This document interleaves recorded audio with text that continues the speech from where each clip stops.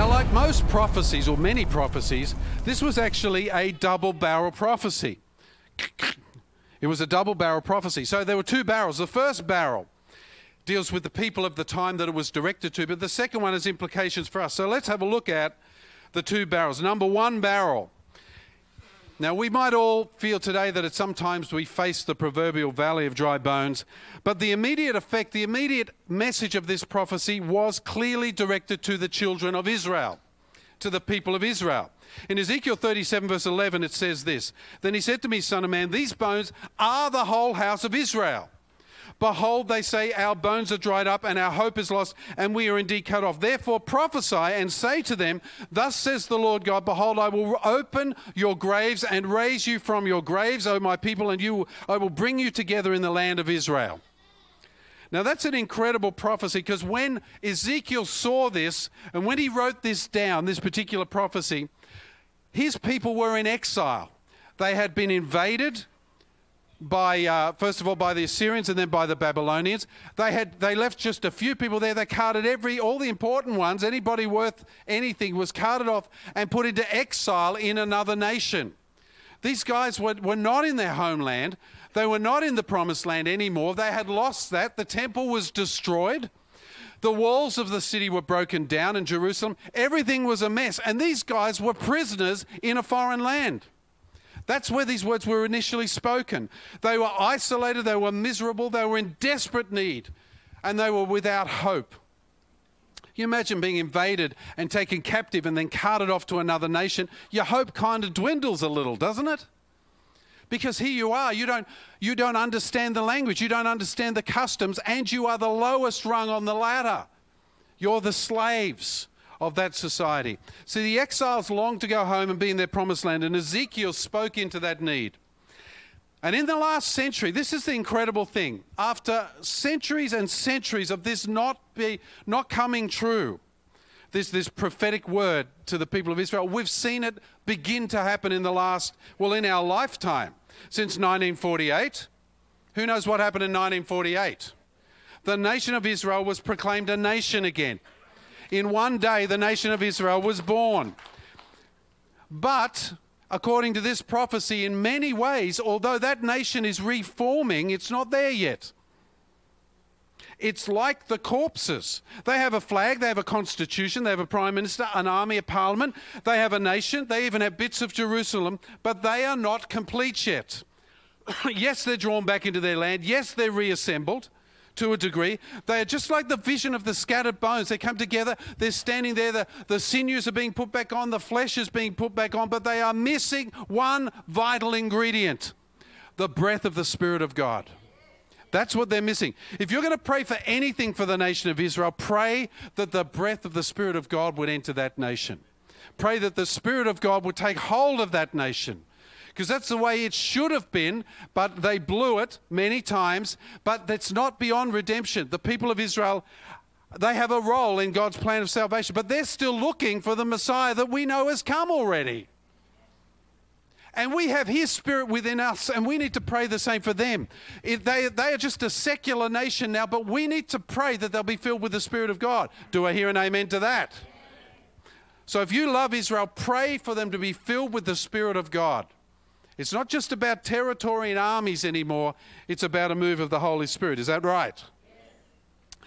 So that's the first barrel. That's where it was, the prophecy said it's directed to. But of course, like many prophecies, there's a second barrel. Ka-ching.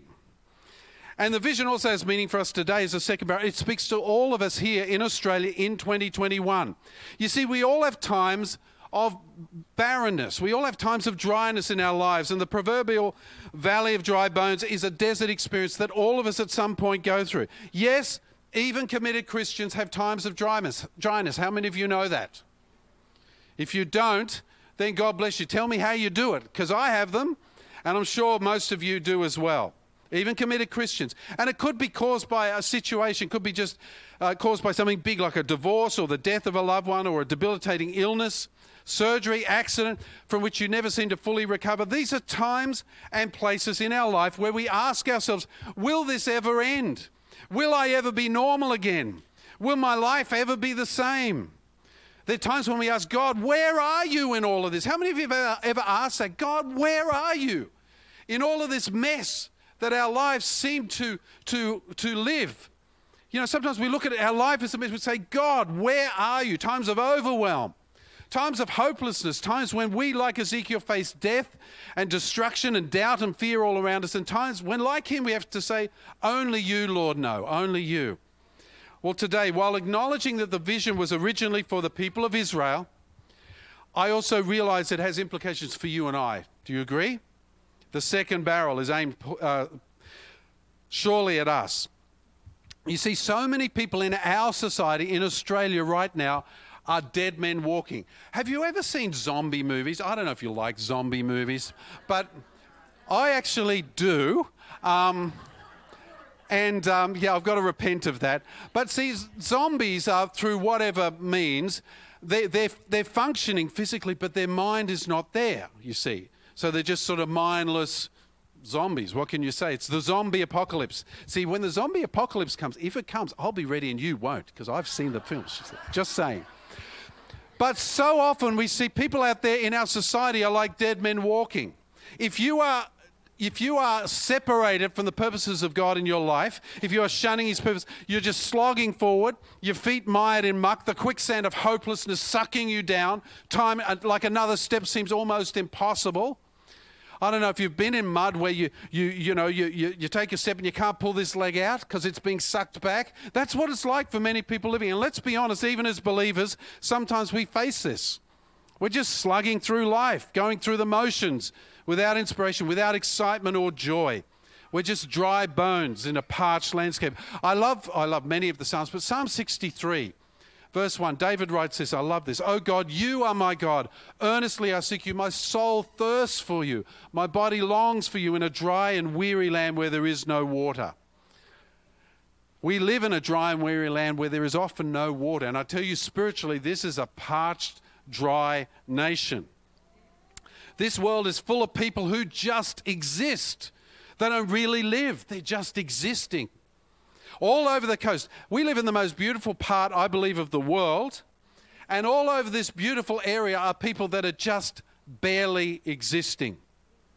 They go to work. They have a career, a business, a family. Many live for all those things. Many live for drugs or alcohol or sex or smoking. But most people don't live for something that is eternal. They have no knowledge of the spiritual world and they live like dead men walking. They have no peace. They have no purpose.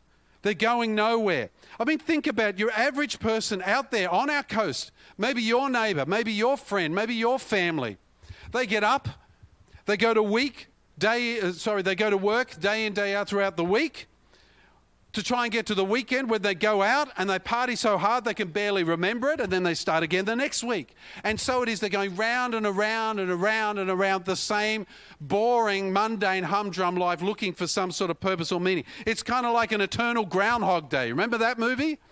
Where you get up every morning and it's the same thing over and over again. See, the most they can hope for is to have a few times of fun before death and oblivion swallow them up. They're without purpose, they're without plans for their life. And they resemble the pile of bones that we talked about in Ezekiel. In the book of Genesis, God speaks about Adam. In the book of Ezekiel, he speaks about the dry bones. What they need is the breath of God's Spirit. That's what they need. For apart from that breath of life, we have nothing. Without his breath, our heart and mind remain stagnant and lifeless. We're just a fresh corpse. Skin covering nothing. Unless the Spirit animates us and we will remain dead inside. We constantly need that. We need that as believers, don't we? How many times have you gone through just those dry times and nothing seems to work? You feel like your prayers are bouncing off the roof. You open the Bible, it seems lifeless. Other times you'll open the Bible and it's just speaking to you every single day. But even as believers, we can get sucked back into this dry, corpse-like existence, even as believers. See, we've all been there at some time, and if some of you are there right now, and I want you to just take a few moments, stop and look at your life and tell yourself where you're at. Are you in a place of plenty? Are you in a place of joy? Are you in a place where you are really moving with God, or are you in this dryness? I'm not accusing you. I'm just asking you to look at yourself. Because if we examine ourselves, we will not be examined. We need to examine ourselves. Because it's so important. If you can't see it and measure it, you can't do anything about it. If you think that the lifeless existence is where it's at, you are wrong. Because God has so much more planned for your life. C.S. Lewis said this: "It is since Christians have largely ceased to think about the other world that they've become so ineffective in this one. Aim at heaven and you will get earth thrown in. Aim at earth and you will get neither." Very wise words. The Bible puts it this way in Colossians 3, "Set your mind on things above, not on earthly things." And so many of us focus just on earthly things. See, focusing only on life here is a bit like carefully combing your hair for hours in front of the mirror only to step out into a hurricane. That's what it's like. We invest hours in making our bodies look better, our cars cleaner, our homes neater. Rather than working on our homes and our cars and our bodies, maybe we should work on our relationship with the Lord. Because it's going to be worth more in the long run. Serving Him, working for His purposes, desiring His glory. And again, as C.S. Lewis said, if you keep your eyes fixed on heaven, you get earth anyway. If you seek first His kingdom and His righteousness, all these things are we are focusing on the wrong thing all the time, folks, as men and women, even as men and women of God. And frankly, if we don't focus on the right thing, we are no better than a bag of dry bones. And I believe that God sees us as so much more, don't you? He sees our eternal possibilities. He sees our destiny. He brought us with great sacrifice. If we honor God when we live for Him, as the priceless beings that He created us to be, filled with the very breath, the very Spirit of God. So let me ask you this morning, looking at that passage in Ezekiel, where does it all start? How do you start to move with God's Spirit? How do you start to breathe life into the dry bones? Well, it all starts, number one, with the Word of God. God asked Ezekiel this question, Ezekiel 37 verse 3. "Son of man, how can these bones live?" And I answered, "O Lord God, you know." And see, God is asking the same question today. How can the dry, dusty, scattered bones of our life live again? In the natural, it's often hard to see. But in the spiritual, they can absolutely live again, can't they? Ezekiel says, only you know God, because only God knows the plans for your life. Plans you probably don't even know about, but He says, He promises you He has plans to prosper and not to harm you. Plans to give you a hope and a future. We can trust God with our lives. We can trust Him with our futures. We can seek Him instead of the other things of the earth. And anything we do as a church, anything you do for the Lord in your life has to start with the Word of God. That's why I want you to read the Bible. I have mine on an iPad. It's a very skinny Bible. I always wanted a big Bible. I got a skinny one. That's okay.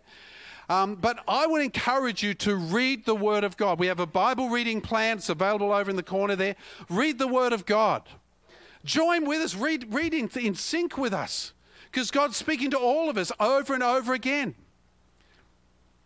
Do you know, yesterday I sat down in my quiet time. Yesterday before I came here to be part of this working bee, I sat down in my quiet time and I spent some time with the Lord. And in the book of Deuteronomy, this verse leapt out. It said, "You have gone around this mountain too long. It's time to go up and possess the promised land." Wow! That's awesome. On the morning, we start moving stuff. I said, that is incredible. But that's what happens because the Word of God is living and active. It's alive, sharper than any double-edged sword. So you can't grow, you can't move into your God-given destiny without the Word of God. You just can't. So God spoke His word to Ezekiel, and Ezekiel obeyed. Now the second thing he had to do was to prophesy to the bones. Look at verse 4 to 6 in Ezekiel 37. It says this, "Then he said to me, prophesy over these bones and say to them, O dry bones." It's a bit weird prophesying to bones, don't you think? Next time you have a chicken dinner, try it. "O dry bones, hear the word of the Lord." I'd feel like an idiot. "Chicken bones, hear the word." You know, it's not a normal thing. But God sometimes asks us to do stuff that's a little weird, a little out of the ordinary. "Thus says the Lord God to these bones, behold, I will cause breath to enter you, and you shall live. And I will lay sinews upon you, and will cause flesh to come upon you, and cover you with skin, and put breath in you, and you shall live. You shall know that I am the Lord." So prophecy is an important part of the equation here. Now, some of you here have come from a fairly conservative background. Some of you are Pentecostals. You go, prophecy, woo, let's do it, you know. And some of you here are Pentecostals, have come from more conservative backgrounds. You go, oh, prophecy, that's weird and spooky. We don't do that, right? So I'm here to tell you today that prophecy is not weird and spooky. It can be, but it shouldn't be. Because prophecy is just speaking the words of God, okay? That's what prophecy is. Now, it's a controversial area at the moment, or has been for quite a while, and frankly, sometimes in Pentecostal churches like ours, it's abused. I've heard some well-meaning but misguided people say all kinds of weird things, and they come to me and they say, God told me this. Well, what do you say to that? How do you, when someone says, God told me this, that you can't reply to that. How do I take on God if I don't agree? You see, how do Christians manipulate one another? They use the words, God told me. That's how we manipulate one another. Let's be honest. And sometimes the misused gift will do that. Try and use it to try and influence someone's life by saying, God told me. So prophecy can indeed be a blessing or a curse to a church. It really can. And so that's why we as a leadership here have put in place what we believe is sound basis for this particular gift to operate. We believe in this gift, but we also believe we have to put safeguards in to stop abuse of it. There is actually a lot of powerful prophetic words each week in our church. Did you know that? You wouldn't know that because it's not happening in the public area, but behind closed doors, particularly with our prayer team, there's a lot of prophetic words. There have been many times. In fact, even just in the last few weeks, God's spoken to me directly about the direction of this church through a prophetic word given to me by someone I trust. And usually it's delivered this way. I feel like the Lord is saying this, or would you consider this? Or it's not God told me, with the finger like that, you know. So we've got to be very careful because this particular gift is abused, but it can be the most incredibly powerful and wonderful gift. There are some people who, you know, you just don't want to. I often tell you, people come and give me the word of the Lord, and I think, well, I hear God too. Why didn't he just say it to me? Why do you have to say it to you to say it to me? When I don't even know who you are. You know, I'm not shutting it down saying it's not God, but I'm saying it's a little suspicious. It's like me trying to deal on Friday. I was trying to get the keys to our new property. And we have to go through solicitors because that's the rule for some reason. And so I will call my solicitor, who will call their solicitor, who will call them. And then they would say this to this, listen back to this, listen back to him, back to me. This is Chinese whispers, guys, you know. If your heart is open, then God will speak to you a lot of times. Doesn't mean he doesn't speak to others for you, but a lot of times he will just speak to you. So most genuine prophetic words that I've heard have been delivered with humility and sensitivity. In 1 Corinthians 14 it says this, so my brothers, earnestly desire to prophesy. And do not forbid speaking in tongues, but all things should be done decently and in order. But he says, earnestly desire to prophesy. See, prophetic words can be an incredible encouragement or an unbelievable danger. And for this reason, we don't permit corrective or directive prophetic words, ones that say you need to change this or you need to do this, unless it's filtered through the leadership and the prayer team of the church. And we do that specifically. Because if I come to you and I'm just some guy walking in and say, God tells you to leave your wife and go and do this. And you think, well, God's telling me to do that. Well, no, hang on a minute. We need to run that through the leadership who will open the word of God and see that that's not what God is saying. Do you follow where I'm going with this? So we believe in prophetic words, but most of them should be encouraging. How many of you have received an encouraging prophetic word in your lifetime? I certainly have, many. Okay, when people come to me with a prophetic word, I generally get back to the first point and I say to them, thank you for the word from the Lord. What verse is it? Because if they can't show me a verse, I'm not entirely sure that I'm going to accept that. Because for me, this is the word of God. And this is the standard by which I will judge everything. And after all, when prophetic words are delivered in a church which bring life and encouragement, and we know that in 1 Corinthians 14:3 it says, the one who prophesies to people is for their upbuilding and encouraging and consolation.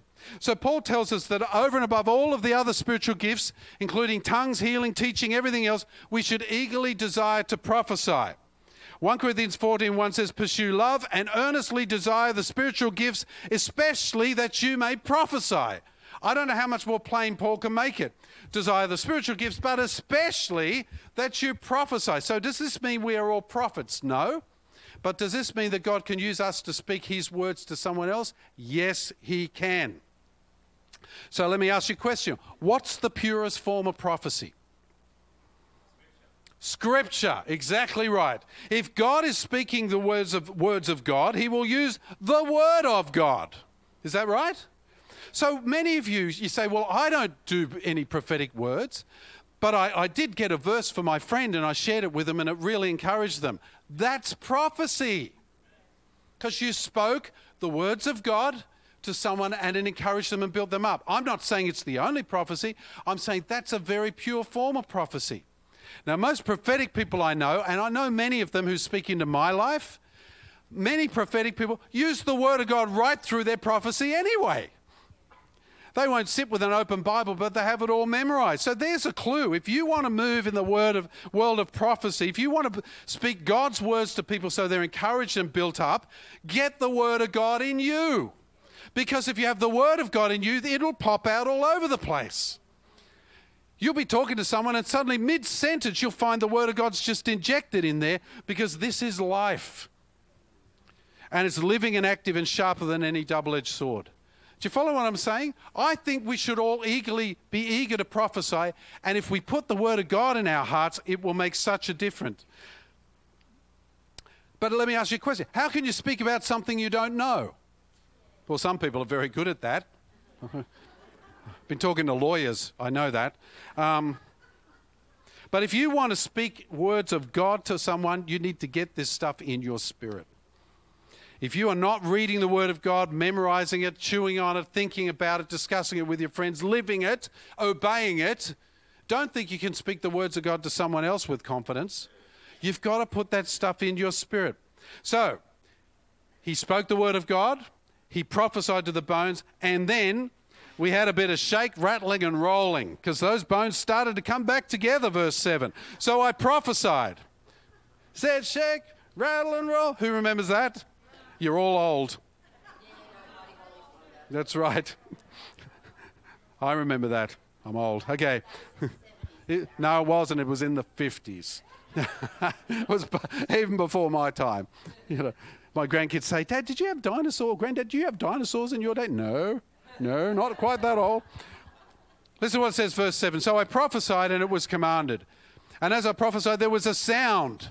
And behold, there was a rattling, and the bones came together, bone to its bone. And I looked, and behold, there were sinews on them, and flesh had come on them, and skin had covered them, but there was no breath in them. Clanging, clattering bones can make a lot of noise. They can almost tap out a rhythm that sounds like life. But okay, they're just dry bones. They have sinews and flesh on them. However, by themselves, they can only create an empty, soulless sound. And frankly, folks, we can be like that even in church, can't we? We go through a lot of stuff, do a lot of stuff. We're creating a lot of stuff, but there's no life of the Spirit in it. We're not moving forward in the kingdom. See, we could go to work, go to church, have a family, watch TV, do loads of things, all of them good, but none of them matter in eternity.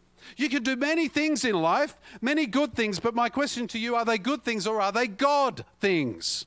Because lots of the stuff we do is good, but is it God? That's the question. We need to ask ourselves that question. Is it God?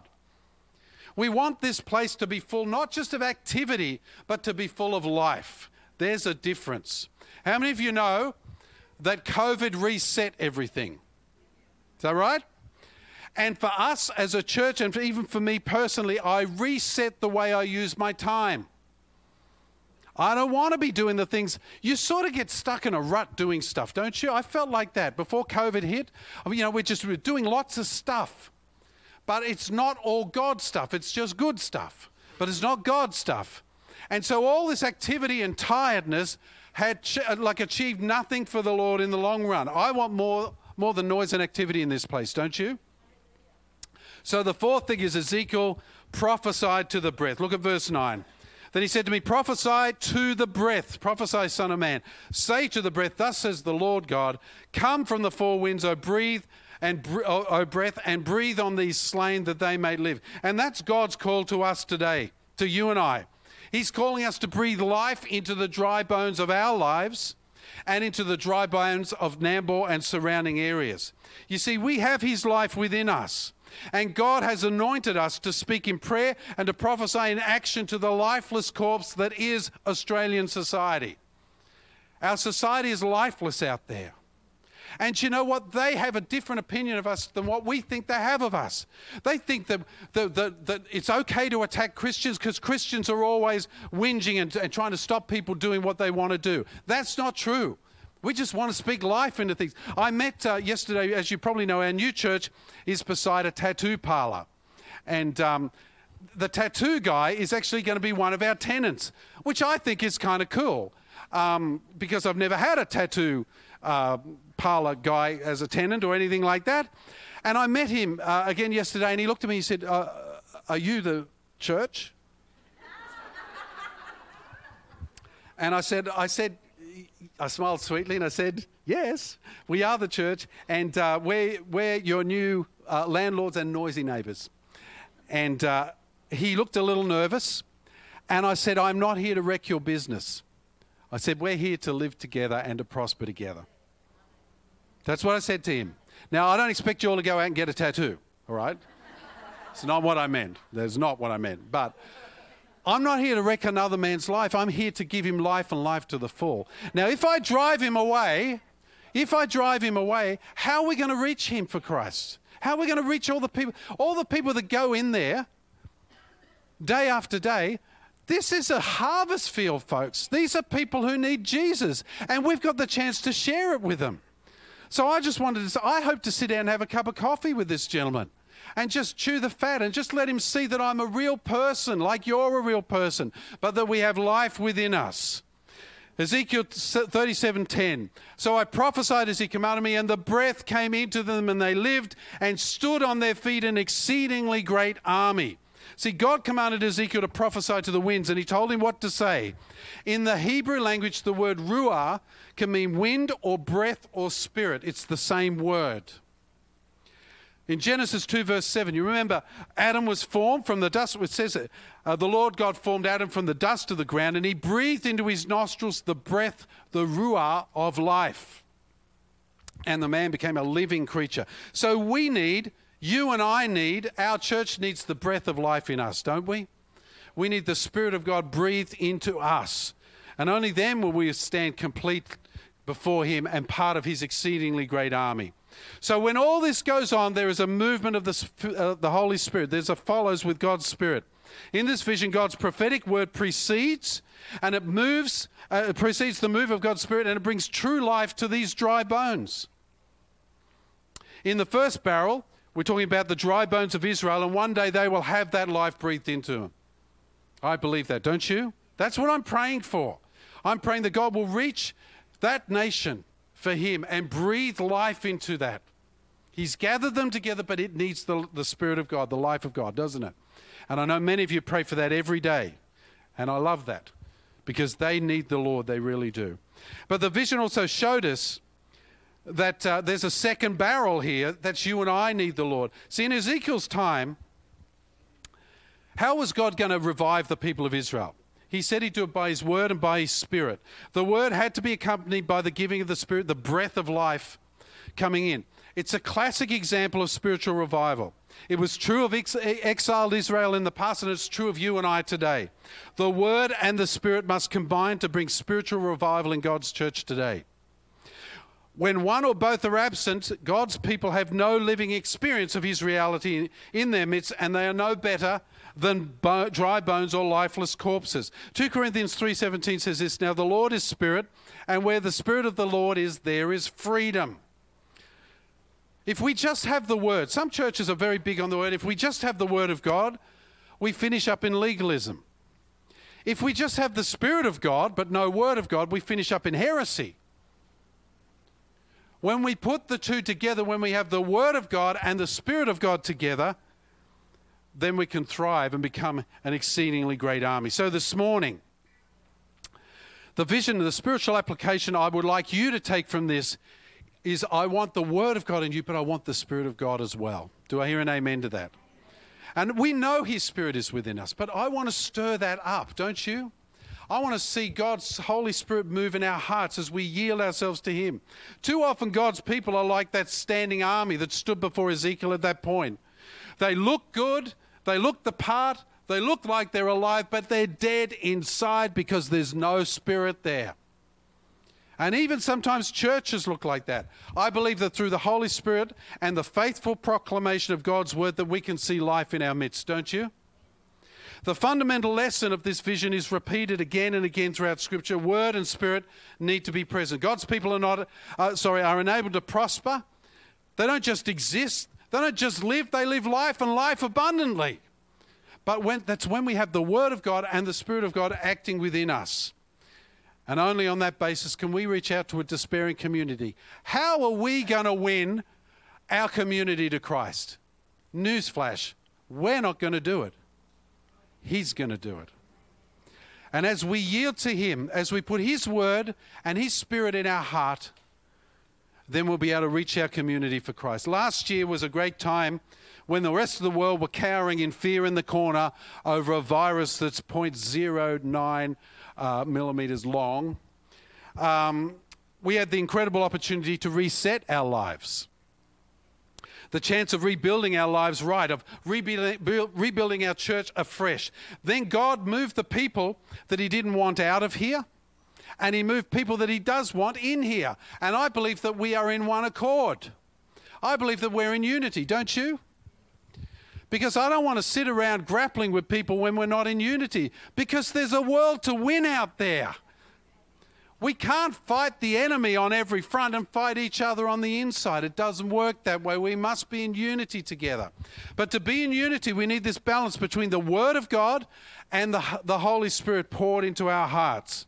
See, God is moving us downtown to start a new, fresh chapter in there. But we are useless if we are just dry bones. We are worth nothing to the kingdom of God if we are just dry bones. It's all useless. If we're covered with sinews and flesh, but we're still corpses, we are useless to the kingdom of God. We need His life in us. We need to prophesy the breath of life into us instead of just going through the motions. So today, I believe we need the breath of life. Are you with me? Do you feel that in your heart? Like, I don't want to go through the motions.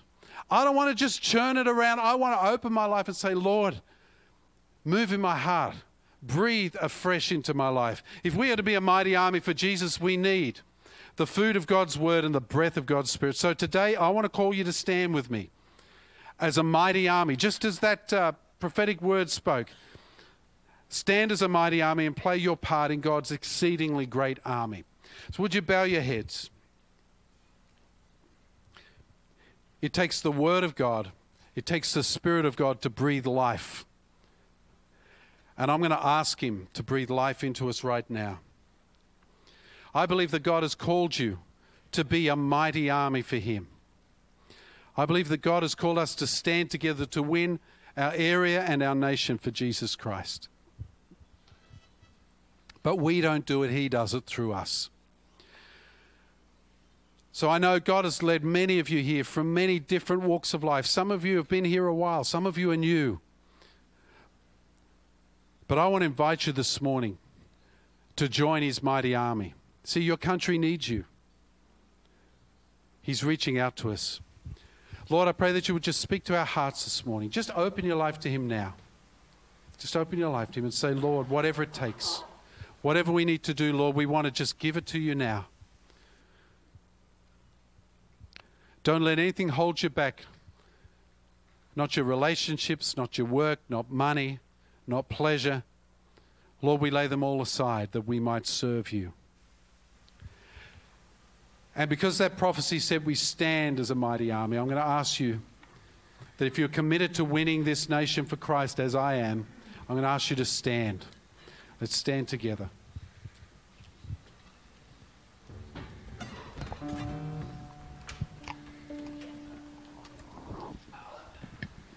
Just stand, keep your eyes closed. Just concentrate on Him. And what I'm going to ask you to do is to place your hands in front of you like this, just in this sort of pose here. Just open your heart to the Lord. Put your hands there to signify that and say, Lord, use me to win this nation. Just say that now to Him. Lord, use me. Here am I, Lord. Use me to win this nation. If you are available to Him, if you care about your people, then ask Him to use you to win our nation.